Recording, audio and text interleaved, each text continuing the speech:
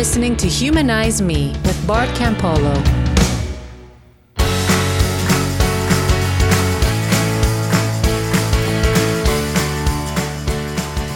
Hey everybody, welcome back. And I mean, welcome way back. Because it has been a long time. I am here. You are here. John Wright is here. Hey, Bart. Hey, John. And here's the thing. I don't want to do an apology show, even though I massively owe everybody an apology for ghosting everybody and everything for the last 2 months. So what I'm trying to figure out is if there's a way that we can jujitsu this into a show about mental blocks. If there was a single question, if I was going to distill all the questions I've received in the last 2 months into one question, it would be, where are you and what the hell is wrong with you? I count on this show to be there for me, and you just disappear like this. And so on some level, I want to answer that question, but the simplest answer is, I'm fine, but I've had a huge mental block.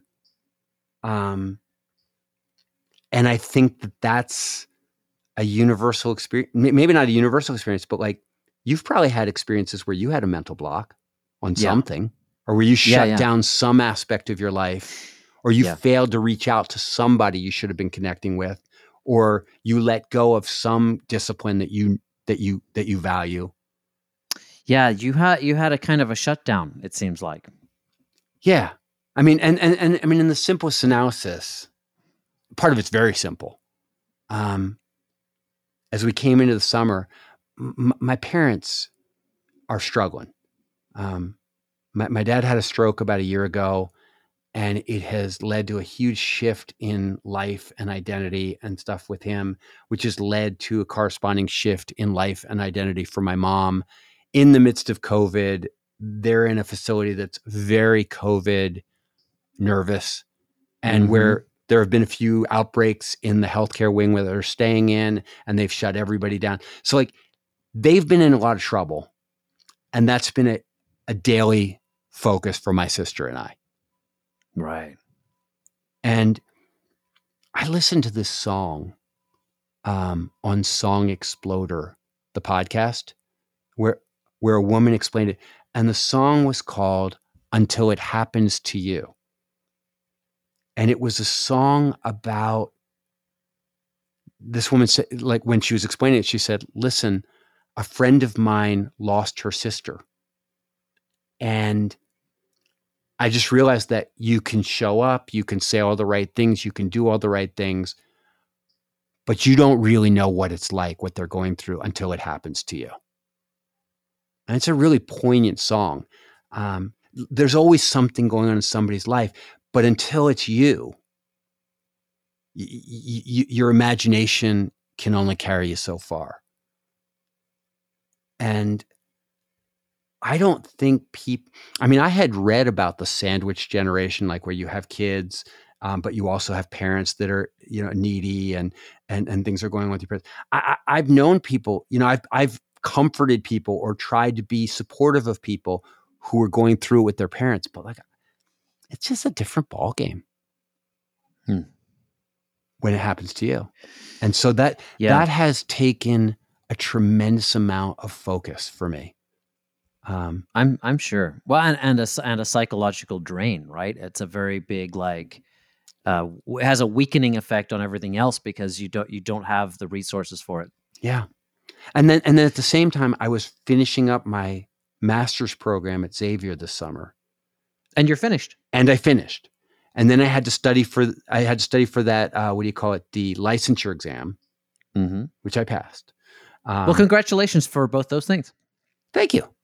I mean, it was funny, like my sister-in-law wrote me the nicest note, and she said, I am so proud of you. And I'm thinking to myself, like, this program was not that hard. It wasn't academically challenging. She was like, no. Like, I'm proud of you for doing something that you hated for 2 years, which is studying via Zoom and going through this whole process. And But also, you say it wasn't hard, but I mean, your days. I know for a fact, like your days were super long. You were starting, in the morning. I mean, it was a big. Yeah. That was big, I think. Yeah, it wasn't. It was. Yeah, it was very time consuming, and it was very draining on me emotionally. I did not enjoy the process of going to school, the way I think I might have if I had been in person, or if 1,000 other things had been different. But so I graduated, but then you got to go get a job, right? And then you get the job, and you have to get set up and start this thing. So like I've literally been in the process for the last month and a half of launching myself as a local Cincinnati-based mental health professional. And it's kind of amazing. Yeah, it's interesting. It's really. So when you say you're looking for a job, are you on the other side of that? Yeah. No, I wrote to one of my professors and said, hey, would you write me a reference, because I don't want to work alone. I want to work in a group practice, and I got to apply to a few. And he said, yeah, I'll write you a letter of reference. But he said, I have a group practice, and after watching you the last couple of years, why don't you just come work with me? And so I did. Wow. I went to work with like my favorite professor. That's so great. Yeah. And so I think it's going to be good. But it's a process. And you have to go on Psychology Today and fill out a profile. Right. Now over here in the Humanize Me world, like when people reach out to me from Humanize Me, they're usually reaching out for something that is adjacent but not the same thing. They're usually reaching out for coaching or for consulting, where they're like, I have this specific problem coming out of the faith or trying to make sense of life as a secular person, and I want your input.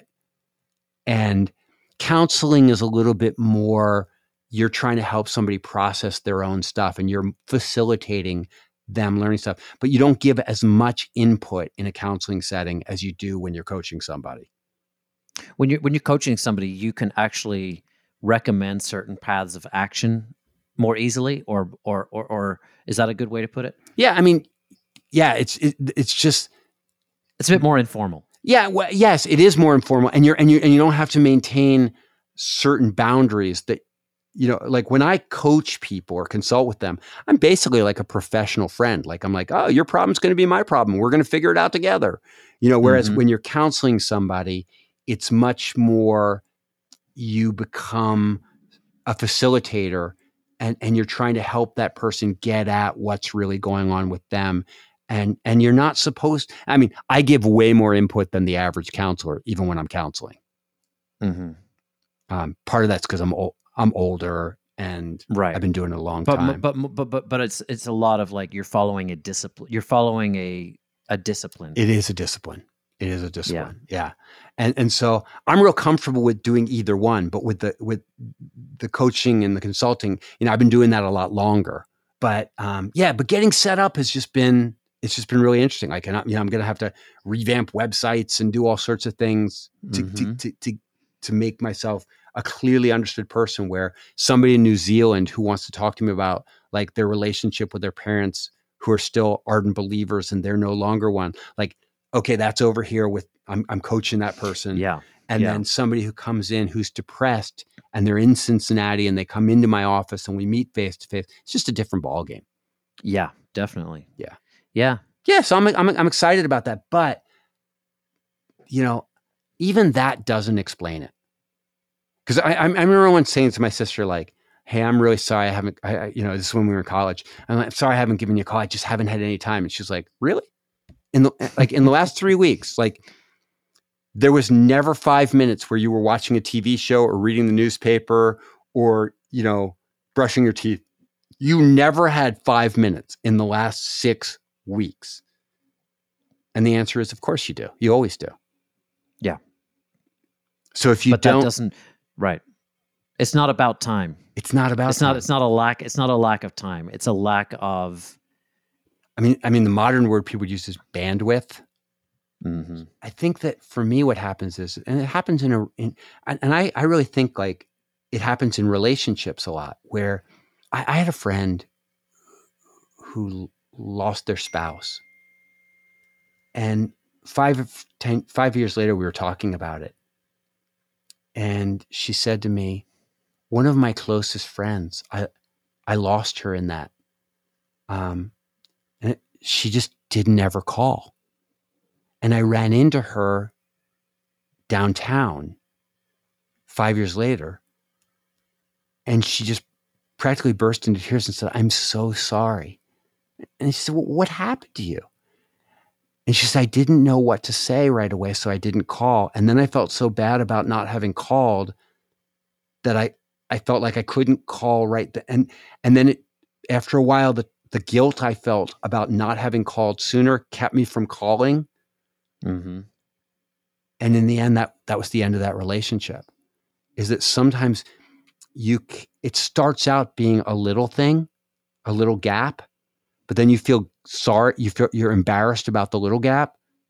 I mean, have you ever had, you're a filmmaker. Mm-hmm. And so I assume there's a moment where you have all this footage and you have to edit it.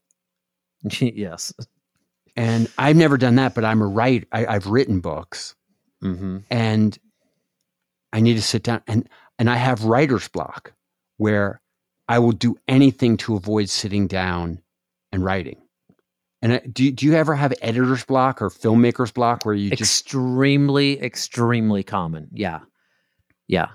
For you?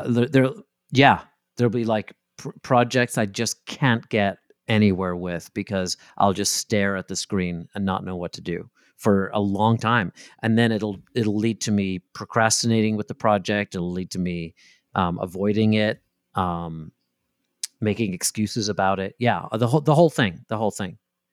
So because in some ways I feel like it's almost relationship block is similar to writer's block, where there's something about the project where you don't know where to start, or it feels like there are too many different things to do, and you don't have a sense that you're capable of doing them. I think it sounds like it's almost like the mental experience of perceiving that thing to be a big mountain to climb for whatever reason.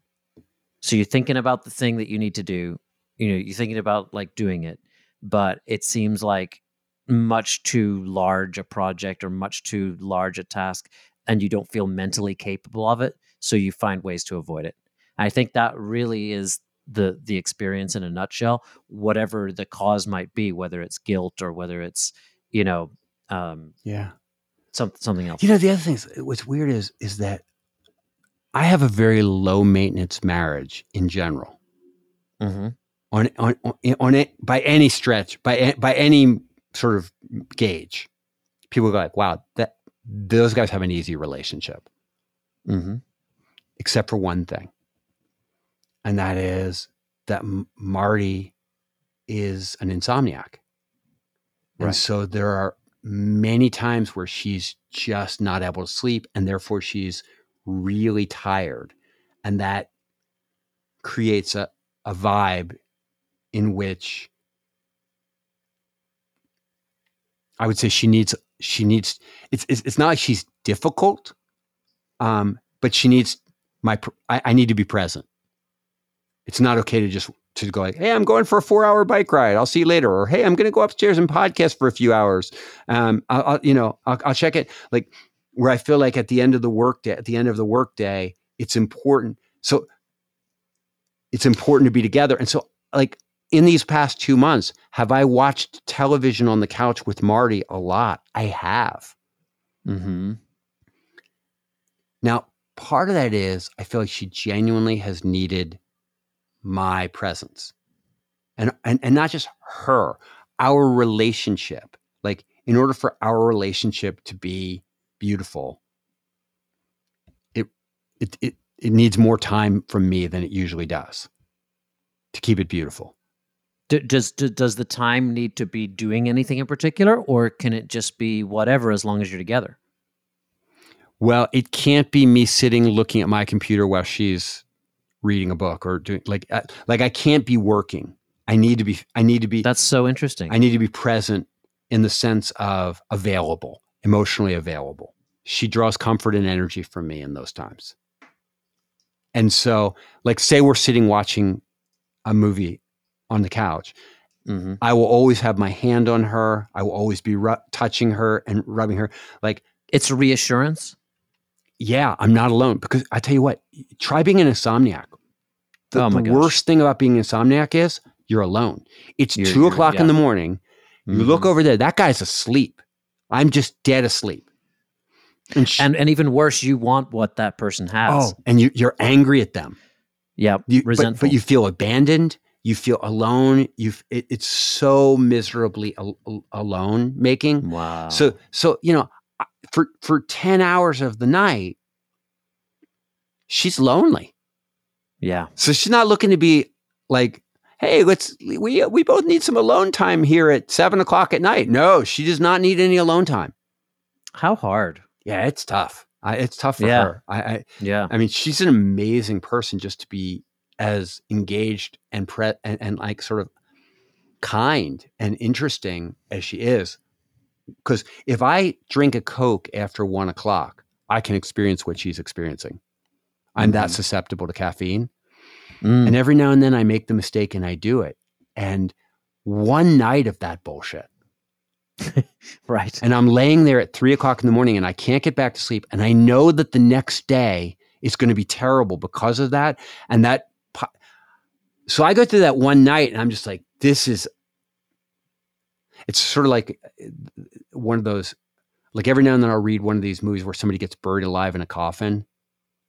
And it sounds so horrible to me. Or I saw that movie Buried with Ryan Reynolds. And oh God, I won't watch it. So what I did was I just lay in bed and I put my body in the most comfortable position that I can. And then I just go like, how long can I hold this position without going mentally crazy? Just being so, and just closing. Within 10 seconds, I am freaking out. Like, what if there was a cast on me and I couldn't move? Like, oh my God. I can just put myself in the worst space. Yep. And so when I go through one night of that, and then I try to stretch it out and go like, what if this was for weeks on end? And that's the nightmare she's going through. So in any case, all of that to say, but it's not just that, because here's the thing, is that I feel really good about myself when I care for Marty. Makes me feel like a great guy. And I get instant feedback that says, you're doing the right thing. You're doing the right thing. This is a good way to spend your time, Bart. Writing, making a podcast, it's all delayed. Like yeah. So on any given moment, if Marty's sitting over there, even if she doesn't need me totally, like I can go there and I will get an instant bump of, you're right where you need to be. You're a good person. Like you're making deposits in the bank of love. And so, it sounds funny, but like a relationship that you're really committed to. And same with my parents now. We're like, I'm constantly aware of my parents' sadness. They would always appreciate a phone call from me. And so there are times when I should be working and I go like, well, I should call my parents, or I should call my sister to support her as we're taking care of my parents. Right. And I think I'm doing too much. And I don't think it's all motivated by them. It's like, these are convenient excuses to do something that feels righteous instead of facing up to the podcast responsibility or the writing responsibility or the whatever responsibility. All these tasks that are a lot that already feels overwhelming to me. Right. So it's not just that the thing itself is overwhelming, it's that the alternative is compelling and emotionally satisfying. Draining, but still emotionally satisfying. Like at the end of the day, you feel like more people ought to care better for their wives. I mean, am I making any sense? No, it totally makes sense. And so, yeah, it's a combination of it's a combo platter of all of those factors. So, if you take, and so they've reinforced each other in a negative way, right? Absolutely. It's very easy for me to find 15 human beings who will give me immediate gratification if I shower them with attention. My granddaughter's the same way. I mean, have I spent a lot of time taking care of my granddaughter the last 2 months? I have. Mm-hmm. It feels like a great investment. Yeah, and it is. Yeah, I feel like, wow, my daughter thinks it's good. My son-in-law thinks it's good. Like, everyone's like, yeah, Poppy's available, and that's cool. But like, on some level, I'm not doing my granddaughter any favor if I shut down those aspects of my life that challenge me and cause me to grow, and that cause me to make longer term investments in other people beyond my family. Do you know what I mean? Like, in some sense, 100%. Part of the reason I'm cool with my granddaughter is, and especially as she gets older, is like, it would be cool if Poppy's an interesting person. But I'm not going to be an interesting person if all I do is play with my granddaughter and sit up watching TV with my wife. This other stuff is really life-giving to me. Yeah, don't you think there is always like that balance there in life of like things that are, like home versus away, comfort versus discomfort, being with people that you know versus getting to know new people. There's always like that. And if there's too much of either, it doesn't feel good to us. And boy, I'll tell you, it shifts over time, John, because I talk to all these people over 50. And they're sort of like, yeah, I'm at a great party. And I'm thinking, when can we go home? I can't wait to curl up. Whereas when they were 30, they were like, this is great. I want to stay here till 3. I want to be the last person to leave. Right. And I was much more energized by being out there. And now there's a real difference. No, definitely. And also the pandemic has pushed everybody. I mean, just imagine like a -5 shift in that direction for everybody because of that. Yeah, I'm sure that's true. But I just want, I want to try to universalize this just a little bit. Mm-hmm. Because I counsel people, and almost all of them have something that they need to do that's hard for them to do. And a part of what I'm supposed to do is to motivate them or to help them get in touch with their own motivation to do those things, to make changes in their lives that will ultimately bear fruit. And sometimes they know the change that needs to be made, the relationship that needs to be broken away from, the habit that needs to be created or stopped. But motivation is a really interesting and slippery thing. And it rises and falls in each of us around different things. And I guess, if I'm thinking everybody in our community, there's some aspect of their life that they go, I want to do that. I know that would be good for me. I would enjoy it if I got to do it. And they can't get themselves to do the thing in any case. And so that becomes the really salient question. That's the universal aspect of this, is maybe there are people listening who go like, I would never stop podcasting for 2 months if I knew that I owed people a podcast and I was supposed to be, like, it's your job, and you just didn't show up and do the thing that you said you would do. I know there are people that, and it's true, they would never do that, but there's something else, like stopping smoking, or there's always something. There's always something for each of us. And so on some level, the question is, how do I identify that thing which is my weakness, where I lack effective motivation, and how do I create that motivation, whether it's external or internal? How do I create the motivation to do the thing that I actually want to do? And that's why I crave the third person on the podcast team. Mm-hmm. But because I want it, and you're like, well, you should be able to find it internally. And I go like, yeah, I hope I can. I hope this never happens again. But I suspect that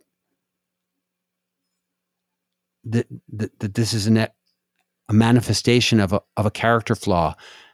And I suspect that because it's manifested itself in other parts of my life at other times.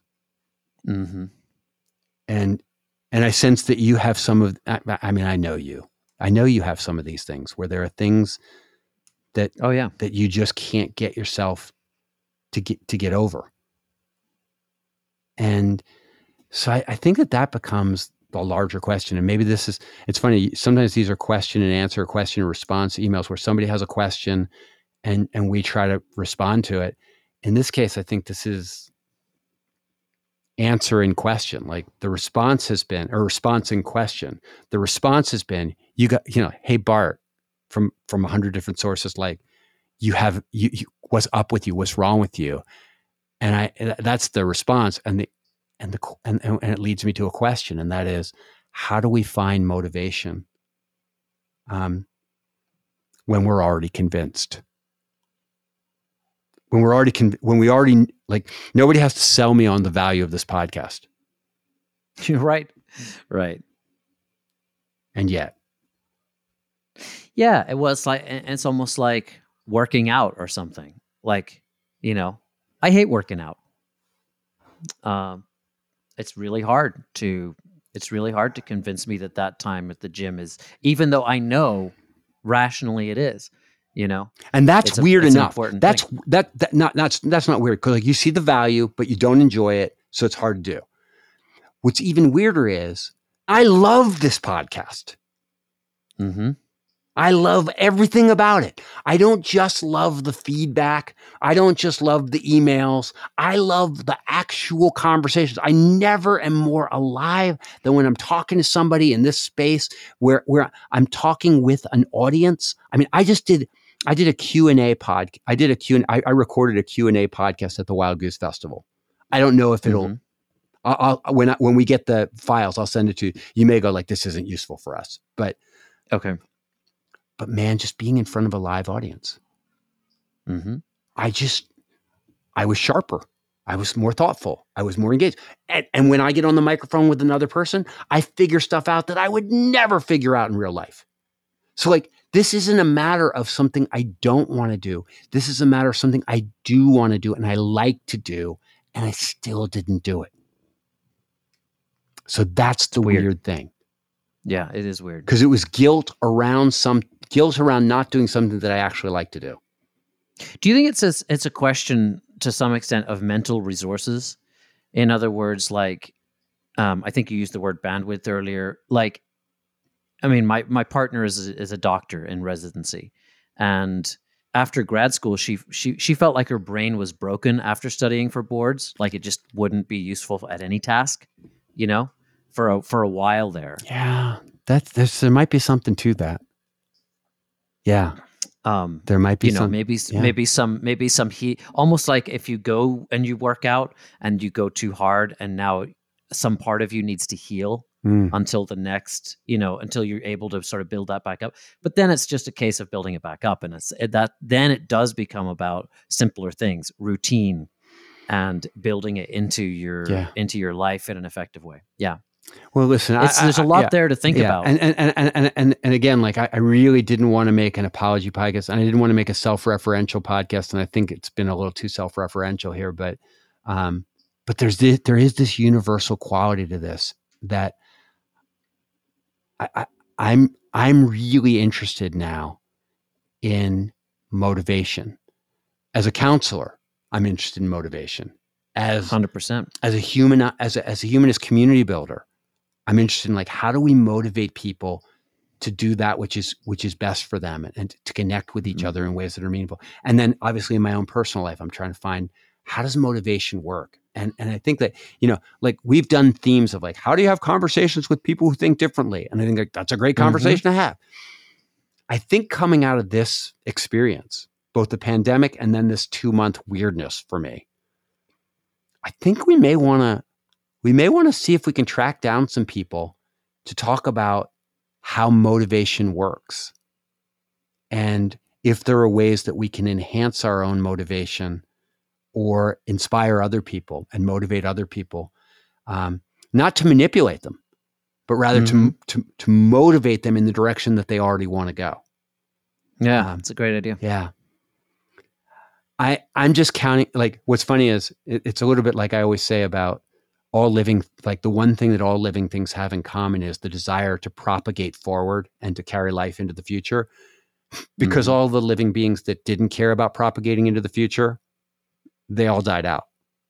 You know, so the one thing that we all haven't, if you made it this far, it's in your DNA to want to propagate. Right. And I guess, like, in terms of podcast listeners, if you are listening to this podcast, you did not abandon us, or at least you're willing to give us one more chance. And I'm really grateful that I know there are some people out there that are in that space. And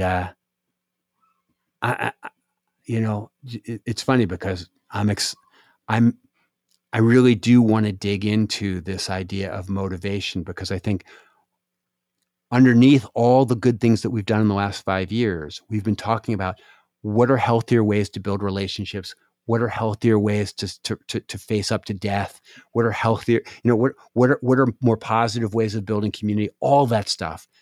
But in the end, we could have all the greatest values in the world and we could have all the greatest ideas in the world, but we still need to figure out, like, when the chips are down, what does it take to get us to do the things that we need to do?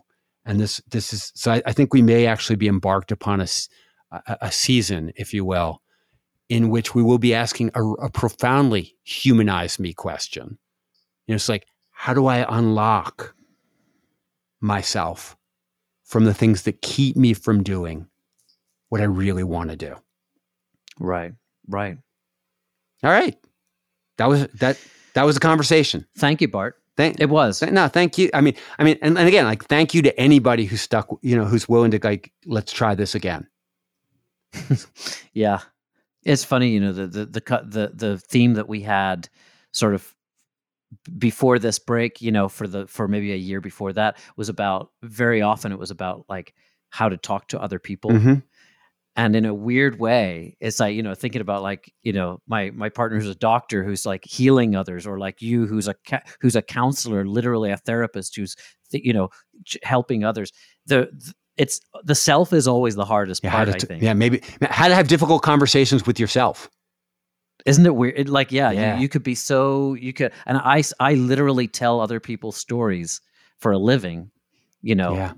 But how do I have a self narrative that's really good? That's a good focus, and it's a really nice. You know, the reason we call the show Humanize Me is because when we do guests, I'm always sort of like, what are you learning in your life that I can use in mine and yes, on behalf of everybody, right? And in a sense, like, I'm very motivated to talk to people who can tell me something about how it is that they find motivation to overcome things, or to work through things, or to figure out things, you know, in this way. So, yeah, I mean, it's not all we'll talk about, and we'll have lots of different, you know, it'll be the same old thing in terms of interesting variety and questions and things like that. But I think that there may be a running theme through this, because I think coming out of COVID, a lot of people are saying, I'm having a hard time getting back to wanting the things that I want to want. So we're off. Okay, so we're off. Yeah. Okay. All right, listen. This was great. Thank you. Thank you. Thank you for listening, if you're out there. And we'll build it back up. We're going to build it back up starting right now. See you next time on Humanize Me. For more on Bart, go to bartcampolo.org. If you like this podcast, please consider supporting it every month and get extra content for it. Go to patreon.com/humanize me. Our patrons do make the show happen. Follow us at Humanize Me Pod on Twitter and Humanize Me Podcast on Instagram. You can also join other listeners on our private Facebook group. Just search Humanize Me on Facebook. To ask your own question on the show, leave it as a voicemail at 424-291-2092. That's 424-291-2092. And finally, please review us on iTunes. It really helps. Catch you next week. Humanize Me is a production of Jux Media. You could be larger than life.